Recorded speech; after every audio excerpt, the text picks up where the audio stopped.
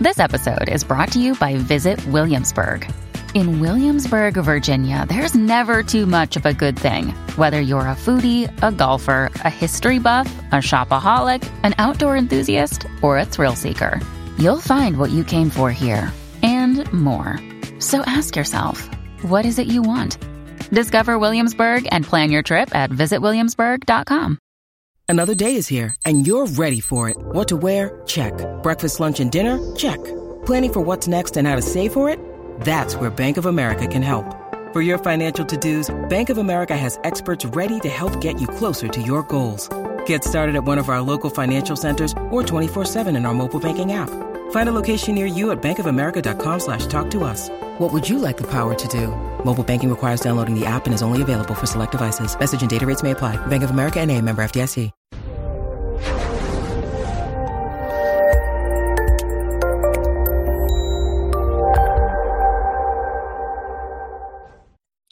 This episode was pre-recorded as part of a live continuing education webinar.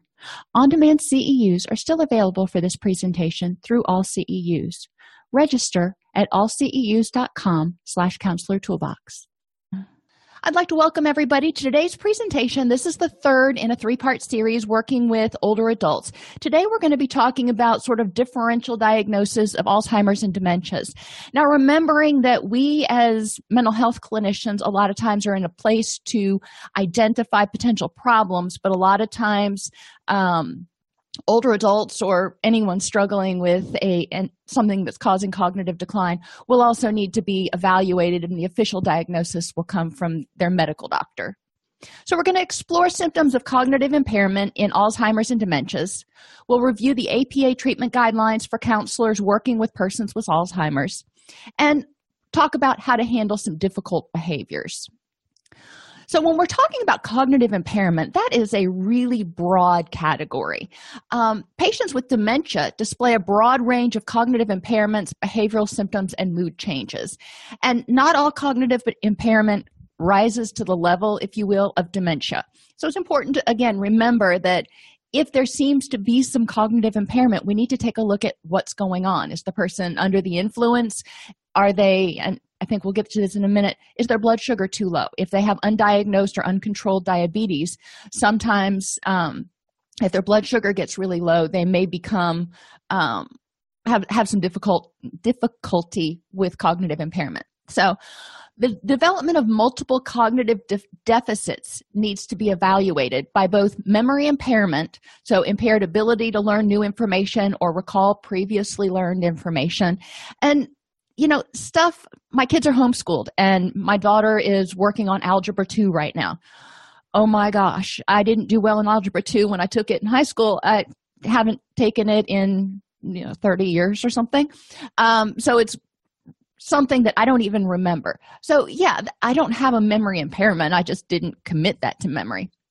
But we want to look at previously learned information, stuff that the person did know before, like how to drive, or some tasks like cooking or something that may indicate that there's been some sort of cognitive change, and or an impaired ability to learn new information. So you seem to be going over the same stuff over and over again. Now, again, I want to caution people that sometimes people don't learn new information because it's being presented in a way that doesn't fit. Not everybody, and I'm one of them. I say kudos to y'all for being able to listen to a webinar and really glean a bunch from it. I learn a lot more if I read. If I listen to a webinar once, I'm probably not going to learn a bunch. I'm probably going to have to listen to it multiple times in order to really digest all that information. That's why I don't like conferences so much, because a lot of times conferences is just a lecture at you. It's not interactive. It's not application groups and breakout things. So I have a hard time translating that knowledge into anything useful. So we want to look at, is the person having difficulty learning new information because of the way it's presented or because of the information, or are they just having difficulty learning? Now, we also have to remember that there are certain things that people are going or may have difficulty kind of wrapping their head around. My mother, God love her, really does not like technology. She's not that old, but, she grew up long before computers were ever invented. So this whole tablets and wireless internet and everything and TVs with multiple remote controls kind of freaks her out. And she still has difficulty figuring out how to change inputs on the TV. It's just one of those, we call it a mental block she has. It's not that she can't learn new information. She learns new stuff all the time. But there are certain categories of information that for some reason her brain just does not want to wrap around. So we don't want to pathologize something that may just be sort of a cultural, if you will, challenge, something somebody's not been exposed to before. One or more of the following cognitive disturbances also has to be present if we're going to be diagnosing dementia. Aphasia, or a language disturbance. Apraxia, inability to carry out motor activities despite intact motor function, like brushing your teeth or catching a ball, as well as they could catch a ball. It's another one of those things. You want to individualize what you're looking at. I can catch a beach ball. If you throw a tennis ball my way, it's about a 20% chance I'll catch it. Agnosia, or failure to recognize or identify objects despite intact sensory function. So somebody can see me holding up my eyeglasses, but they may not be able to identify or recognize what they are. And that's a common object or a fork or something that they should know what it is, but they're not able to recognize it. They're like, what is that? And disturbance in executive functioning, planning, organizing, sequencing, abstracting. This is kind of the general stuff. What do you have to do to get ready? When my grandfather was getting older, and he didn't have Alzheimer's or anything, but he was, 78, I think, when he started having difficulty with some executive functioning, my father would show up to pick him up for lunch, and he'd walk outside and in his socks. He'd forget that he needed to put on shoes in order to go to a restaurant. It wasn't that he wasn't ready. He just forgot that shoes were necessary. So you want to look at some of those things, something that somebody previously knew and was something that they did regularly. Have they forgotten how to do it now, or does it not make sense to them now? And again, as we said in the other presentations, and we're going to continue to say, don't assume that it's normal aging. Don't assume that it's going to get worse. You want to, if you see something a little bit wonky, let's have it evaluated to figure out if there's something that needs to be treated, or if there are preventative or early intervention steps we can take to slow the cognitive decline. Other symptoms of cognitive impairment include problems with attention. They're with you for 1 second and then they're off in la la land the next, and you can't hold their attention no matter what. I mean, boring discussion aside, nothing really holds their attention. They bounce around, can't watch a television show.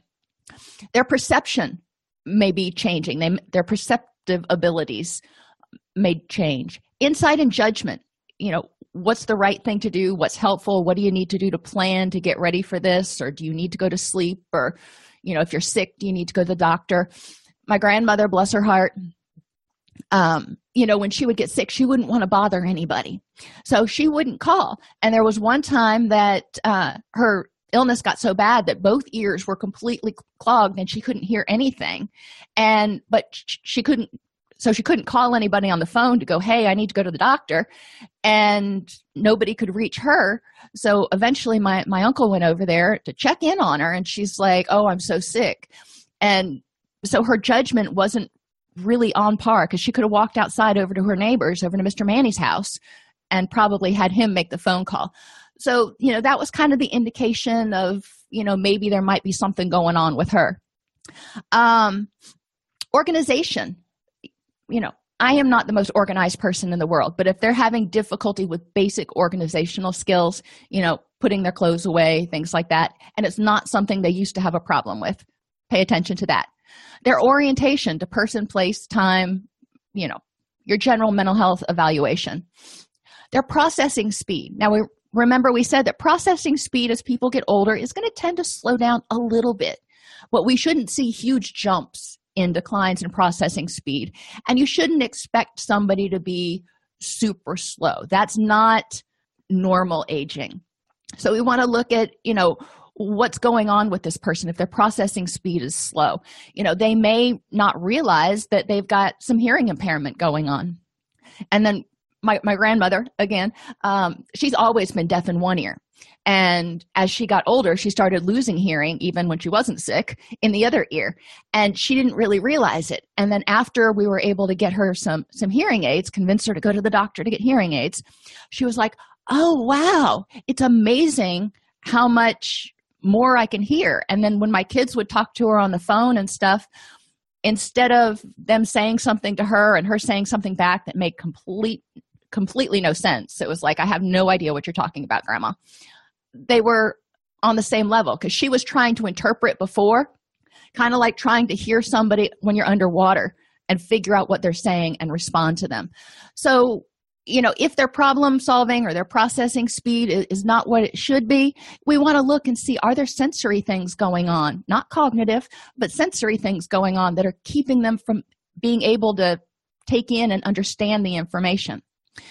If their reasoning gets poor, take a look at that. If you notice a marked change, and we're really looking in terms of somebody's ability to live happy, healthy, and independently. You may not agree with their reasoning, but if it's done in a way, if whatever their reasoning or thought processes are is safe and healthy and whatever, then it's really none of our business. And metacognition, or processes used to plan, monitor, and assess one's understanding of performance.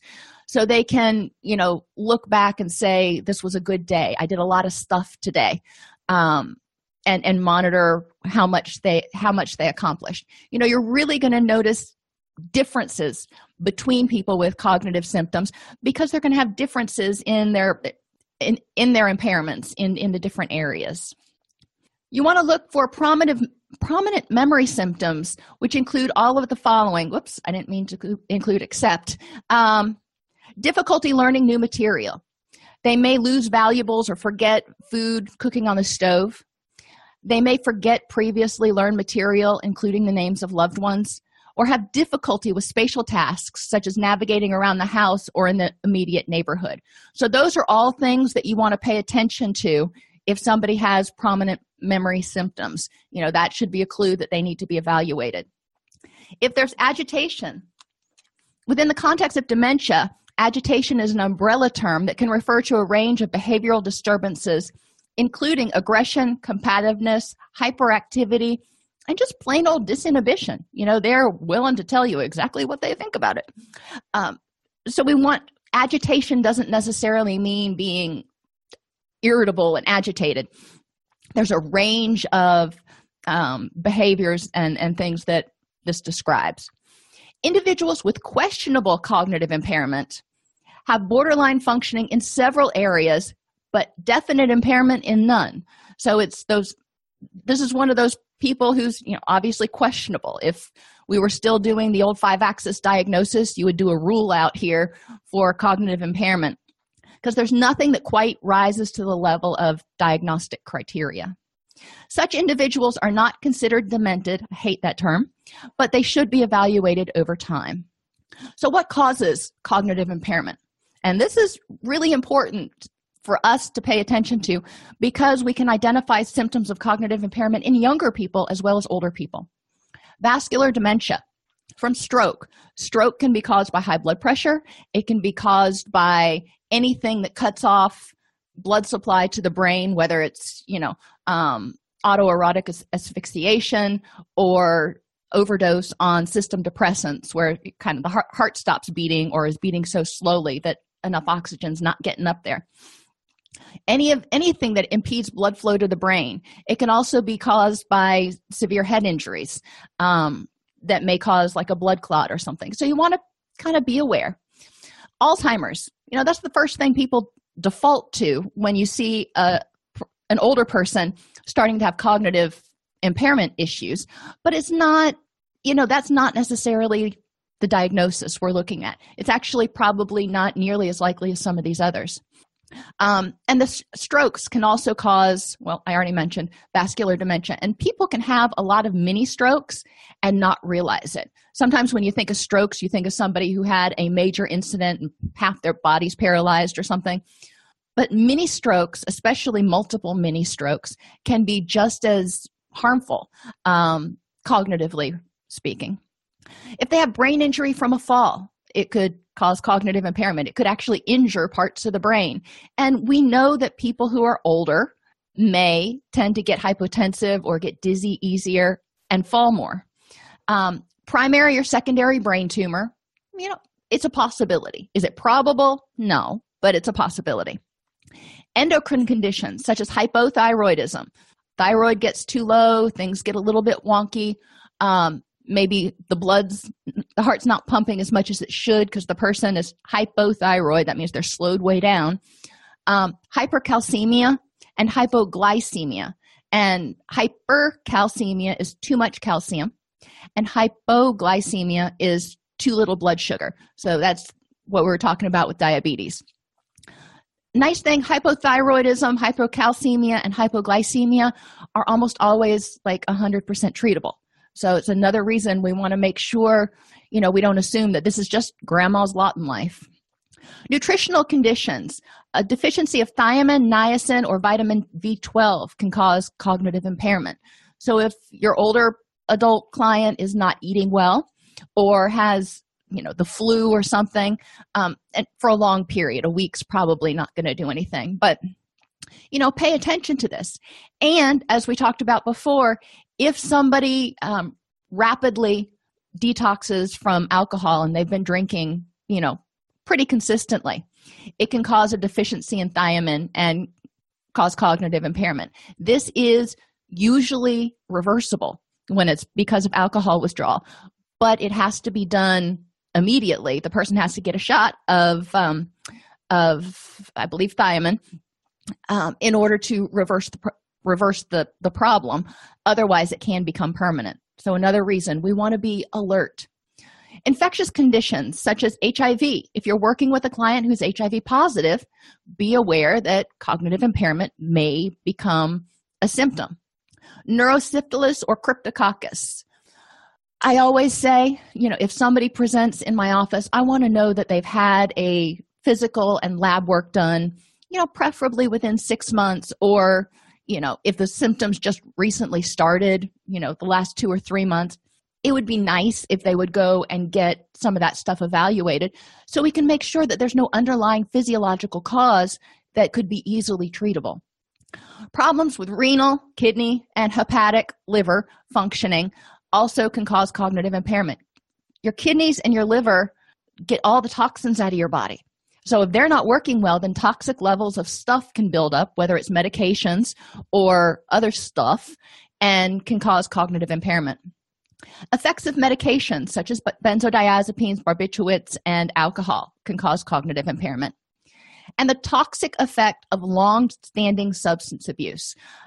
If you've ever worked with anybody or seen anybody who's been using methamphetamine, people who huff paint, those are two very stark examples of the toxic effects of long-standing substance abuse on the brain. Paint can do some really wicked stuff. And you see in some people who are really heavy chronic users of marijuana, that they may have some cognitive changes as well. So we look at mild or major neurocognitive disorders due to Alzheimer's. And this is the one, like I said, everybody just automatically says, oh my gosh, we need to worry about this. Criteria adapted from the National Institute of Neurological and Communicative Disorders and Stroke and Alzheimer's Disease and Related Disorders Association include the person has to have dementia, which is established by examination and objective testing. So we're not just going to say, oh, yeah, you got some cognitive stuff going on, but it's Alzheimer's. No, there's stuff that we need to do that's objective. They will likely do a scan to look for Lewy bodies in the brain. There are things they're going to do. Deficits in 2 or more cognitive areas, progressive worsening of memory and other cognitive functions, no disturbance in consciousness through all this, so they're not passing out, which would indicate maybe they're having mini strokes. And the onset can be between ages 40 and 90. So we want to, widen our scope and not just say, well, Alzheimer's only hits people who are, retirement age. No, hit or can be diagnosed when you're 40 or so. And, a good point one of you makes that those who suffer from dementia or Alzheimer's may exhibit aggressive behaviors, but others don't. Not everybody who becomes has a cognitive impairment is going to behave aggressively, and they may not all disinhibit. So we don't want to assume any of these criteria really are true for all people, which is, again, if you see something that seems off with a patient, a colleague, a friend, family member, it's good to have a full assessment done by somebody. Some individuals may show personality changes or increased irritability in the early stages, but not all. My uncle was passive as all get out in the early stages. It wasn't until he got into the very late stages that he became somewhat combative. In the middle and later stages of the disease, psychotic symptoms are common. So remember, we want to rule out late onset schizophrenia. Psychotic symptoms are common, and patients may develop incontinence and gait and motor disturbances, eventually becoming mute and bedridden. We know that Alzheimer's is going to have a progressive effect on the brain, and we know that eventually becoming mute and bedridden is probably going to happen. But how the course of it from beginning to end is so different for every person that we don't want to assume. We want to prepare and support the family as much as possible. Parkinson's is another problem that can have cognitive impairment associated with it, and it's obviously different than Alzheimer's disease. It has an insidious onset, and it's slowly progressive. The person may have tremor, rigidity, or myoclonus, which is a sudden involuntary jerking of a muscle or group of muscles. I have talked over the past few days about how my grandfather developed Parkinson's disease, and it was very slow onset at first. At first, he thought he had just had too much coffee, and then he was like, well, maybe, the shaking is just part of aging, or, he kept looking for other explanations until it started being persistent and much more than just not being able to focus on something that was minuscule, but having difficulty holding his coffee cup. Onset is typically in middle to late life and is accompanied by motoric slowing, so it's harder to do things because the muscles and nerves aren't talking as well, executive dysfunction, and impairment in memory retrieval. So, again, just like with any other diagnosis we make, the DSM gives us this laundry list of symptoms. Not everybody's going to have every symptom. The key that you're really looking at in Parkinson's is your tremor and rigidity. If you start seeing that in somebody or they're complaining about that, we want to look for side effects of medications. Yes, they probably should have a blood workup at their physician, because when your blood sugar gets really low, you can get the shakes some. So let's rule out some easy stuff. But then there are other things that the physician can do or the neurologist can do to help figure out what you're dealing with. Now, one thing that we don't talk about a lot is pseudodementia. It's a condition that occurs within the context of major depressive disorder. So if somebody is really, really depressed, hence major depressive disorder, it's not uncommon to see problems with attention, perception, insight and judgment, organization, orientation, problem solving, and processing speed. I would expect that in any adult that is experiencing really major depressive episode. So we do want to be aware of that. And in the older population and among the American Psychiatric Association guideline, this is sometimes referred to as pseudodementia. So just being aware of that if you see it in a clinical record. Vascular dementia comes on because of one or more strokes, which can impair cognitive function. You may have people have an extensor plantar response, pseudobulbar palsy, gait abnormalities, exaggeration of deep tendon reflexes, and weakness of an extremity. And why am I going through all these? Because we're not going to test these. This is not our ball game. But if we're working with a client who's talking about they've had sudden weakness, they can't pick things up like they used to, we notice they've got gait abnormalities, they're shuffling or hiccuping when they walk a little bit, and And especially if we also notice that there are cognitive disturbances, then we're going to start being concerned about some sort of dementia, possibly vascular dementia. The mode of onset, subsequent course, and reversibility of dementia depends on the underlying etiology. Some you can't reverse. It's just not the way it's. You may be able to slow it down a little bit. A lot of medications and treatments have come out, even for Alzheimer's, over the past 15 years, but you're not going to reverse it. Some of them you can arrest and reverse, like the dementia brought on from alcohol withdrawal. Cognitive deficits in delirium often fluctuate, so be aware of that.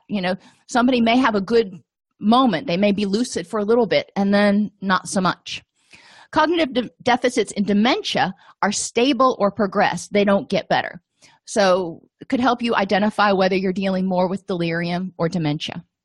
Cognitive deficits in schizophrenia usually occur with other psychotic features. So we've got delirium, we've got dementia, and then we've got, that late onset schizophrenia. Well, could it be schizophrenia or Alzheimer's psychotic symptoms? And you want to look at the history of the person, the family history of the person, and the psychiatrist is going to probably rule out or rule in schizophrenia. Recommended assessments include evaluation of suicidality, dangerousness to self and others, and the potential for aggression, as well as the evaluation of living conditions, safety of the environment, adequacy of supervision, and evidence of neglect or abuse. So, the first ones are kind of obvious. We do those a lot anyway. But when we're working with somebody who is an older adult who may be starting to have difficulty living independently, then we need to start looking at, is it safe for them at home? What are their living conditions like? How safe are they? Who helps them take their medicines, etc.? And work with the family with a release of information, obviously, to develop a comprehensive care plan so we know that somebody is checking in on mom or grandma or whatever. Screening, the 88 or mini-COG are among many possible tools you can use. Patients should be screened for cognitive impairment if the person's family members or others express concerns about changes in his or her memory or thinking. You observe problems or changes in the patient's memory or thinking. The patient is 80 or older. The person has low educational attainment. So, what does educational attainment have to do with it? Well, we want to look at why did they have low educational attainment. They may have a low IQ, they may have FASD, or, which prevented them from achieving what they needed to do, which would rule out or lessen the concern about cognitive impairment now. Maybe they never were as perceptive as people with a higher IQ, for example. If there's a history of type 2 diabetes, now that one was new to me. Stroke, history of stroke in the person, even suspected stroke. A history of depression. We want to take a look at that. Trouble managing money or medications. And if the person is having episodes of delirium where they're either confused or disoriented about what's going on. Episodes of delirium may get more frequent in people as they get older.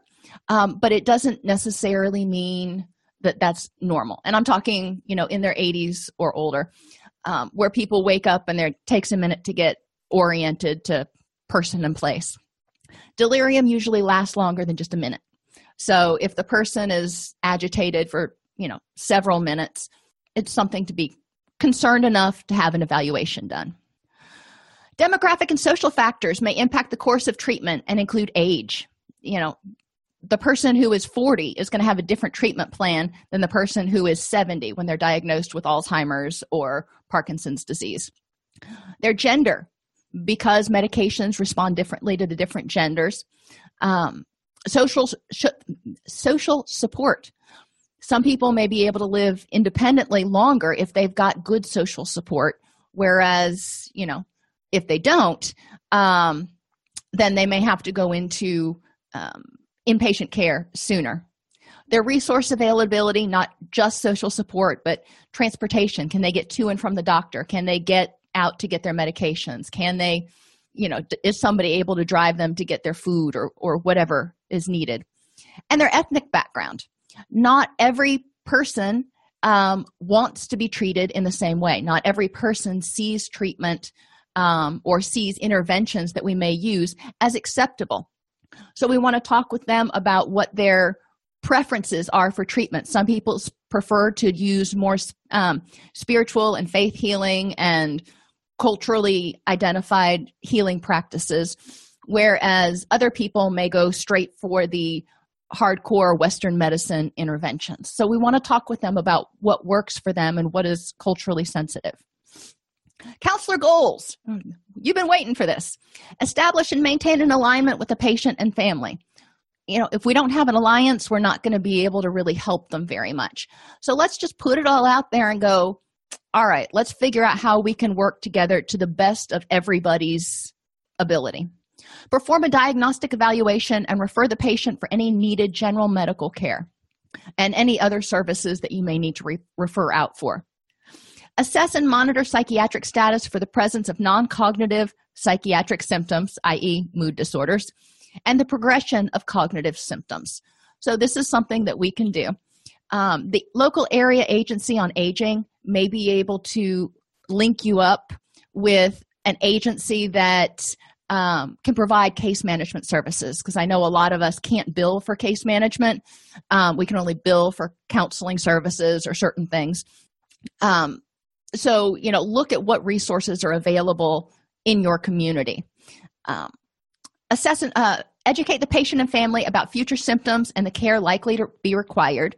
So is this likely to progress? If so, how fast? What kind of care are you looking at? Is there going to be a time that this person has to go into inpatient treatment? Help patients and their families think about financial and legal issues due to the patient's incapacity. Now, you're going to help them think about it and, realize that they probably need to start taking steps.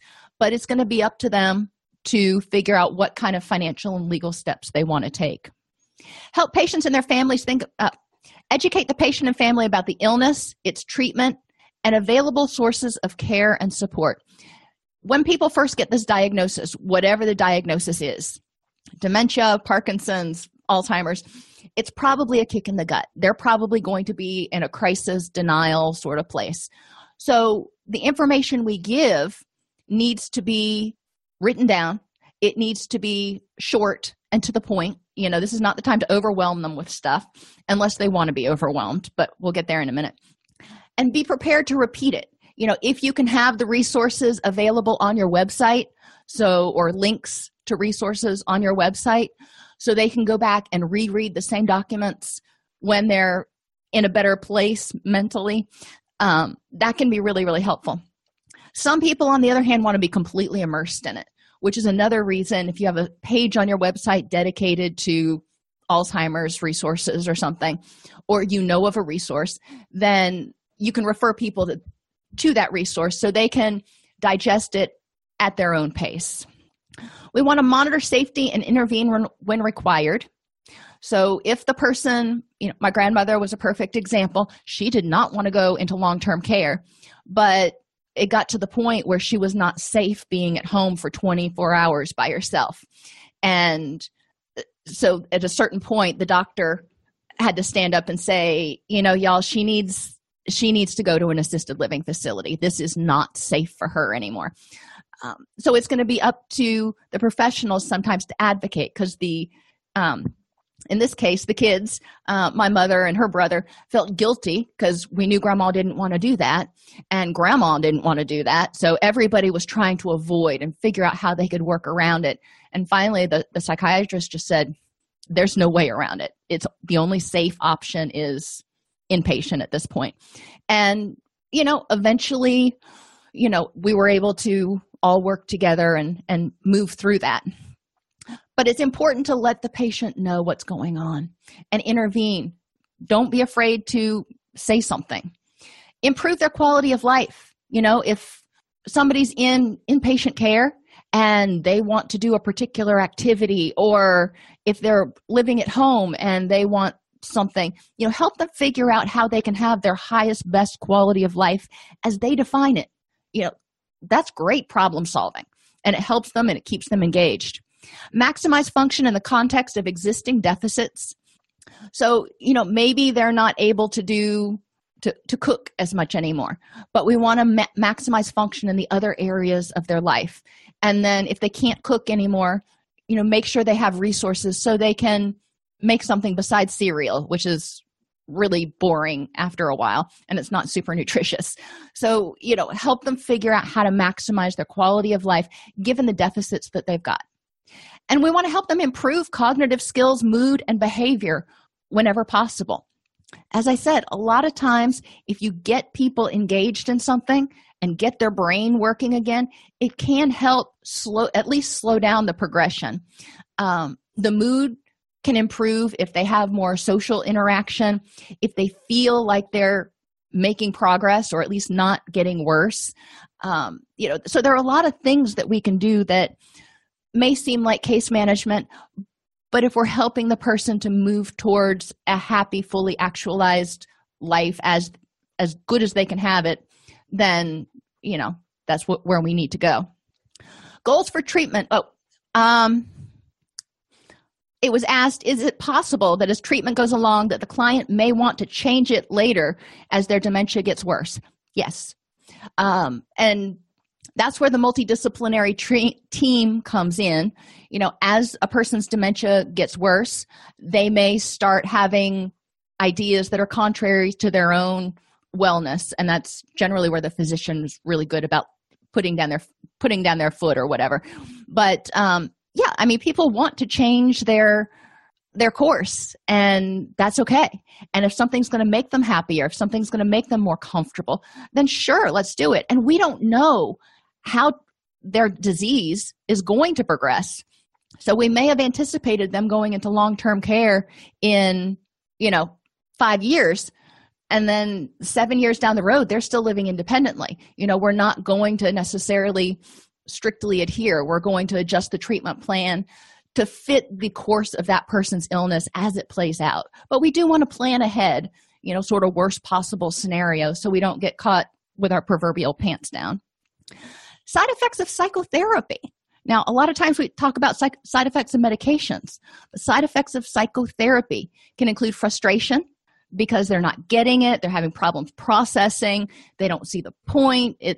There are a lot of reasons somebody can get frustrated in psychotherapy. They may be trying to treat their depression and it's not getting any better. So we want to figure out what's causing the frustration and how can we ameliorate it. We may need to focus on solutions. We may need to focus on helping them see some of the progress that they've made. We may need to switch gears altogether. CBT for somebody with cognitive impairment is probably not going to be the best intervention if they're having trouble making connections to begin with and identifying automatic beliefs. That's too much. So we want to fit the treatment for the person and their stage of the disease. They may have catastrophic reactions. If you start talking about something, they may get completely disinhibited or dysregulated and start feeling like the world is ending. So, being aware that might happen. They may become agitated or depressed when they start thinking about stuff. They may start talking about stuff that's bothering them and get stuck there and feel depressed, feel hopeless. So we want to pay attention to that and try to, as we do with most clients, try to end the session on a positive note, try to make sure that they're not walking out more agitated and more depressed. And sometimes it means not necessarily going to those difficult places. If the person's not able to handle it at that point in time, you're kind of going to need to use your clinical judgment. Important aspects of psychiatric management include educating the patients and families about the illness and treatment, sources of care and support, and the need for financial and legal planning due to the patient's eventual incapacity. Now, some of the things that they're going to need to think about are power of attorney for medical and financial decisions, an up-to-date will, and the cost of long-term care. And that's not something that most of us as clinicians are equipped to talk about at all. So we want to refer them to, United Way Information and Referral if they don't already have an attorney, to see if there are legal resources. Go to the local area agency on aging. They generally work with attorneys who specialize in working with older adults and older adult issues. So you can identify places to refer people to so they can access the resources they need. Patients with dementia require a treatment plan that's individualized, multimodal, and evolving.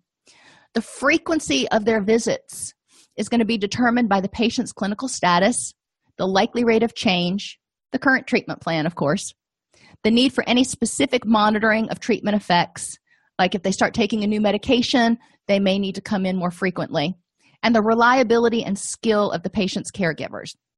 If you think the patient is safe only coming in once a month because the disease is not progressing too much, that's grand. But if you have concerns that you need to have a little bit more frequent follow-up, then they may have to end up coming in once a week. Behavior-oriented treatments identify the antecedents and consequences of problem behaviors and reduce the frequency of behaviors by changing the environment to alter those antecedents and consequences, yada, yada, yada. We look around, we figure out what's agitating this person and how can we change that, or what prompted this outburst and how can we address that. Maybe it's loud music, or somebody changes the channel, or it could be somebody sat in their chair. Whatever it is for that person, we need to figure out ways we might be able to intervene. We want to look at the stimulus that caused the behavior. And then we also want to look at the reinforcers. If the person keeps doing that behavior, why do they keep doing it? Why is it beneficial? What do they get out of it? And take that benefit away and redirect them to an alternate behavior that will also help meet their needs, but is not considered a problem. Stimulation-oriented treatments, recreational activity, art therapy, music therapy, pet therapy, Tai Chi. There are a lot of different stimulation-oriented treatments that are designed just to get the body moving and the brain moving. Emotion-oriented treatments include supportive psychotherapy and can be employed to address issues of loss in the early stages of dementia. The person realizes what's going on and they're having to deal with a bunch. And reminiscence therapy, which has some modest research support for improvement of mood and behavior. Because a lot of times people can remember stuff from 15, 20 years ago, even if they can't remember stuff from last week. So if they think about the good times, it can help improve their mood and behavior. The key words you want to remember in managing people with cognitive impairment is tolerate, anticipate, don't agitate. Tolerate within reason. Obviously, we don't want to let them do something that's harmful to themselves or others. But we need to kind of give them a wide berth. If they're doing something, instead of getting irritable with them right away, we want to look at what was the function of this. If somebody got up and went into their room and took all the clothes out of the closet, okay. So you put them back, and 30 minutes later, they go and do the same thing. And you could get irritated with that pretty easily. Or you can stop and go, what is the function of this behavior? Let's tolerate this behavior. They're doing something. There's a method to what they're doing. Let me figure out what that is. Maybe they're looking for something else to wear because they're too hot. Or maybe they're bored and they're just trying to figure out something to do, so they're rearranging their closet. You want to talk with them about what are you hoping to accomplish. If they can't articulate that, then you may have to do some investigation. Particular concerns in long-term care is the use of physical restraints and antipsychotics. Restraint use in this population can be decreased by environmental changes that reduce the risk of falls and wandering, careful assessment and treatment of possible causes of agitation, especially loud noises, sudden changes, bed and chair monitors that alert nursing staff when a patient may be climbing out of bed or leaving a chair, and prompted voiding schedules throughout the day and night to decrease the urge for unsupervised trips to the bathroom. Now, remember, this is obviously in inpatient treatment. Antipsychotics, benzos, and anticonvulsants, trazodone, buspirone, beta blockers, most notably propanol, are used to treat agitation and psychosis. Now, if you're looking at some of these, you're like, oh my gosh, that would knock me on my butt. And, if you're treating agitation, treating may be sedating. Whether that's the right thing or not is going to be a clinical decision. But any of these medications have been known to be used. Benzos are most useful for treating patients who are agitated because of prominent anxiety, and they perform better than placebo, but interestingly, not as well as your atypical antipsychotics. Who knew? So like Seroquel, thinking of those. Usually not recommended for other than brief use because of the risk of daytime sedation, tolerance, rebound insomnia, worsening cognition. So benzos can make cognition worse, disinhibition, delirium, risk of falls, and worsening of sleep disorders. So people on benzos, they're going to get their circadian rhythms out of whack. It could cause hypotension, which makes them dizzy when they stand up, and worsening cognition. So you might have a whole cluster of problems because of benzos that you're thinking is cognitive impairment or cognitive decline of some sort. Not necessarily. Could be a side effect of medication. Antipsychotic medications, when overused, can lead to worsening of the dementia, oversedation, falls, and tardive dyskinesia. Remember, older adults are more susceptible to the side effects of medications. Elderly and patients with dementia are more sensitive to certain medication side effects, including anticholinergic effects and orthostasis. So again, that getting dizzy when you stand up. Psychostimulants, methylphenidate, basically your ADHD meds, if you want to kind of sum it up in something that we use in younger people, are associated with tachycardia, fast heart rate, restlessness, agitation, sleep disturbances, and appetite suppression. Now, remember from the last two presentations, as sleep disturbances go up, depression symptoms often go up. So regardless of any of these medications, antipsychotics, benzos, or psychostimulants, all three of them have a potential side effect of sleep disturbances. So we want to pay attention to the client's depressive mood. SSRIs have a favorable result in treating depression, but can produce nausea and vomiting, agitation, Parkinsonian side effects, sexual dysfunction, and weight loss. Well, that's true for anybody, but we want to look at which is the lesser of two evils. Special considerations for elderly and demented populations include elderly individuals may have decreased renal clearance and slowed hepatic metabolism. Elderly individuals are more likely to have a variety of general medical problems and take multiple medications. And elderly and demented patients are more likely to be non-compliant with treatment. So they may choose not to take medications sometimes, or they may double up here and there. So we want to be aware. So the prescribing physician is the one that's going to be doing this. But as somebody who interacts with the client more frequently, we want to be asking them, tell me about your medication. Are you having any side effects? How many did you take? You may do pill counting. That may or may not be part of your job. But you do want to pay attention to any side effects, especially once somebody either starts or recently stops a medication or has a dosage change. You want to look for any cognitive or physical new symptoms that may be coming up. Safety measures include evaluation of suicidality and the potential for violence, recommendations regarding adequate supervision, vigilance regarding neglect or abuse. And abuse is usually more obvious than neglect, but you can have financial abuse and emotional abuse that obviously don't leave any external marks. And restrictions on driving use and of other dangerous equipment need to be considered for patients who are starting to experience cognitive decline, whether or not they're on medications. Specific psychosocial treatments for dementia can be divided into four broad groups: behavior-oriented, emotion-oriented, cognition or thought-oriented, and stimulation-oriented. And we went over those. Basic principles of care that we need to remember and help the family remember. Keep requests and demands relatively simple and avoid overly complex tasks that might lead to frustration. Avoid confronting and deferring requests if the patient becomes angered. So, you may need to just kind of back off and pick your battles. Remain calm, firm, and supportive if the patient becomes upset. Be consistent and avoid unnecessary change. Provide frequent reminders, explanations, and orientation clues. So, don't forget we're going to be leaving for dinner to go to the restaurant in 30 minutes. Have you finished getting ready? Have you picked out the shoes that you're going to wear? Whatever you need to prompt the person with. Recognize declines in capacity and adjust your expectations appropriately. As the disease progresses, the person is not going to necessarily be able to do the same things.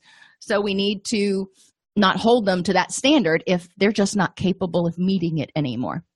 Bring sudden declines in function and the emergence of new symptoms to the awareness of the psychiatrist or the physician.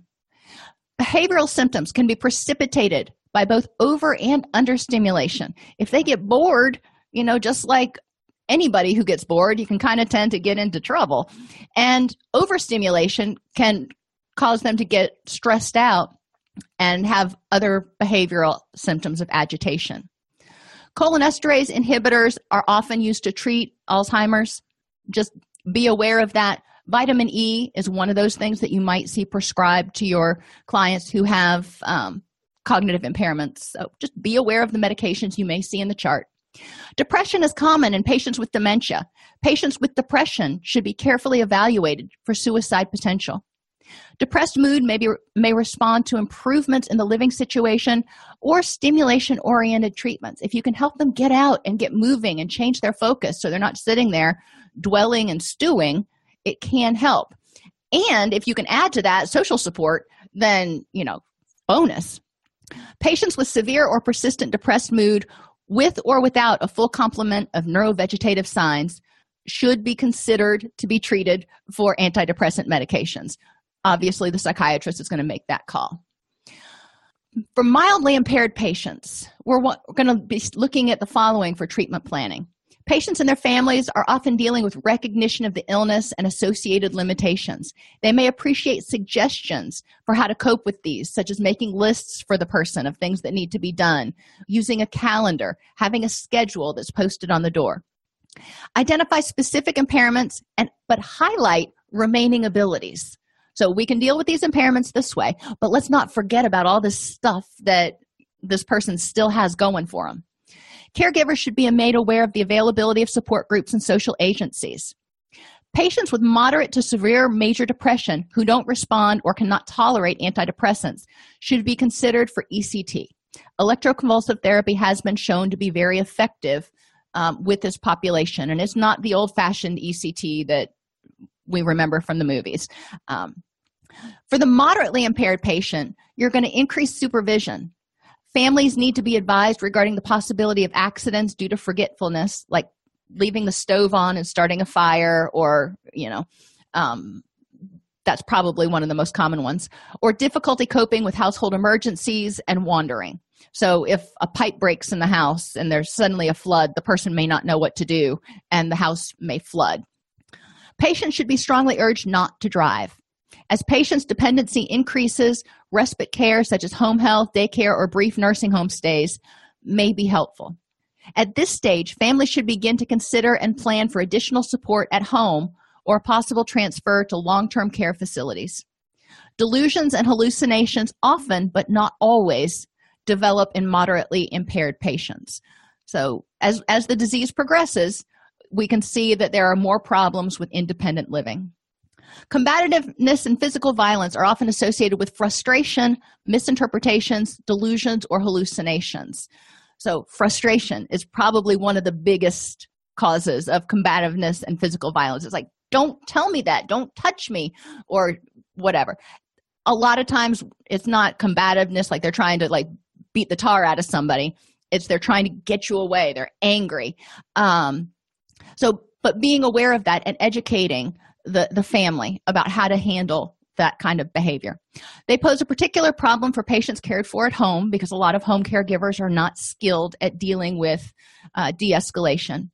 And hospitalization and or nursing home placement may be considered. When treating psychosis and agitation, the clinician should consider the safety of the patient and those around him or her, conduct a careful evaluation for a general medical, psychiatric, or psychosocial problem that may underlie the disturbance. So what's prompting this? Is the patient really uncomfortable? If they've got a bladder infection, they may start, having a lot of pain, which makes them more irritable. What's going on? And if the person's not able to articulate that, then it becomes a little bit more detective work on our parts. If the symptoms do not cause undue distress to the patient or others, they're best treated with reassurance and distraction. So, if the person is a little bit agitated, not sitting still, pacing around, if it's not harming anybody, it may not be one of those battles that is worth the fight. Try to accommodate the behavior, not control it. If the person insists on sleeping on the floor, place a mattress on the floor to make him more comfortable instead of insisting you have to sleep up in this bed. Remember that we can change our behavior or the physical environment. Changing our behavior is going to result in a change in our loved one's behavior. Because if we're frustrated, they're going to pick up on it and they're going to get frustrated. They're like, you don't understand. So if we can take a breath and go, okay, let's look at this a different way, or let's react a little bit differently, we can probably change the reaction. Check with the doctor. Behavioral problems may have an underlying medical reason, such as pain or adverse side effects. So make sure to rule out the easy stuff, so to speak. Behavior has a purpose. People with dementia typically cannot tell us what they want or need. They may do something like take all the clothes out of the closet on a daily basis, and we wonder why. We talked about that earlier. Always consider what the need the person might be trying to meet with their behavior, and when possible, try to accommodate them. If they're bored, try to help them find something else to do. If they want to sit in front of the sun, try to help them find a sunny window instead of continually walking outside. What works today may not work tomorrow because multiple factors influence troubling behaviors. It's not just cognitive decline. There's a whole bunch of physiological, emotional, and cognitive stuff in addition to environmental and social, who's around, that is going to influence the person's behaviors and mood. And the disease is going to progress. So we need to take each day and go, all right, what worked yesterday, we can try it. But if it doesn't work today, let's not get frustrated. Let's say, all right, we need to find a new solution instead of getting fired up about it. The key to managing difficult behaviors is to be creative and flexible. Behavior's triggered. It occurs for a reason. It might be something you did or said. It could be a change in the physical environment. It could be the perfume you're wearing. The route to changing behavior is disrupting the patterns that we create. So we want to try a different approach. If you walk in like gangbusters and it stresses the patient out, well, maybe you want to try to come in a little bit differently the next time. Or instead of yelling or doing whatever, you might want to positively redirect the patient. If they're getting upset and continually changing the channels, you might try to redirect them to a different activity. Sundowning can be best described as a peak period of agitation or other behavioral disturbances during the evening hours. So alerting patients' families that, evening may be a little bit worse. So prepare. Challenges in home care settings include family care providers have to work at jobs outside the home. There's adverse emotional impact on caregivers and children or grandchildren because there's some stress going on. And the psychological stress on families from Alzheimer's disease appears to be more complex than simply the burden of caring for a disabled family member. And you can identify with that. I mean, there's caring for a disabled family member. There's, this is not what I expected to be doing. There's, I can't believe that I'm losing my parent and they're going through this because this is the person I always looked up to, and now I'm having to help them bathe. There's a lot of other issues and subtle issues and boundary changes that caregivers have to deal with. Many different conditions can cause cognitive impairment. The key to managing difficult behaviors is being creative and flexible. Patients with severe or persistent depressed mood, with or without a full complement of neurovegetative signs, should be evaluated for treatment with antidepressant medications. Our goals are to establish and maintain an alliance, perform the evaluations and make referrals as needed, assess and monitor their psychiatric status for the presence of non-cognitive symptoms and the progression of cognitive symptoms, and keep in touch, keep in sync with the multidisciplinary team. Educate the patient and family about future symptoms and the care likely to be required. Help patients and their families think about financial and legal issues. Help patients educate the patient and family about the illness, its treatment, and available sources of care and support.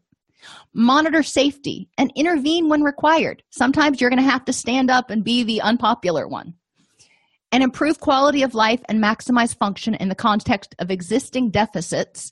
You have these deficits, but what else do you have? So let's focus on the good things that you've got going, your strengths, and then we'll ameliorate or mitigate the deficits as much as possible.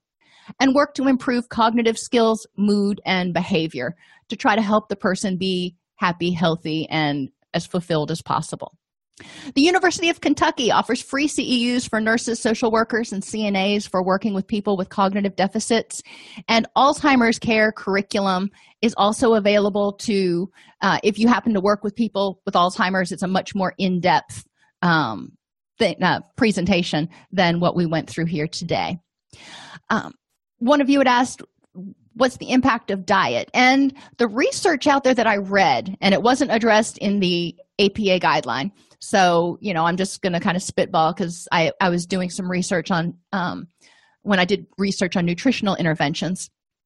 The research indicates that there are certain nutritive supplements and certain dietary eating practices that can help stave off cognitive decline to a certain extent, and that can help keep everything working a little bit better. But the research seems to be really, really mixed and really conflicted. So I would want to learn more about their process for doing the research and explore more confounds before I started, necessarily referring to a nutritionist. But the physician may make a referral to a dietitian in order to make sure the person is at least eating a well-rounded diet, because that will certainly help. Any other questions for me today? All righty, everybody, have a fabulous weekend, and I will see you on Tuesday. We're going to start with brief interventions, which is one of my favorites next week. If you enjoy this podcast, please like and subscribe either in your podcast player or on YouTube. You can attend and participate in our live webinars with Dr. Snipes by subscribing at allceus.com/counselor toolbox. This episode has been brought to you in part by allceus.com, providing 24/7 multimedia continuing education and pre-certification training to counselors, therapists, and nurses since 2006.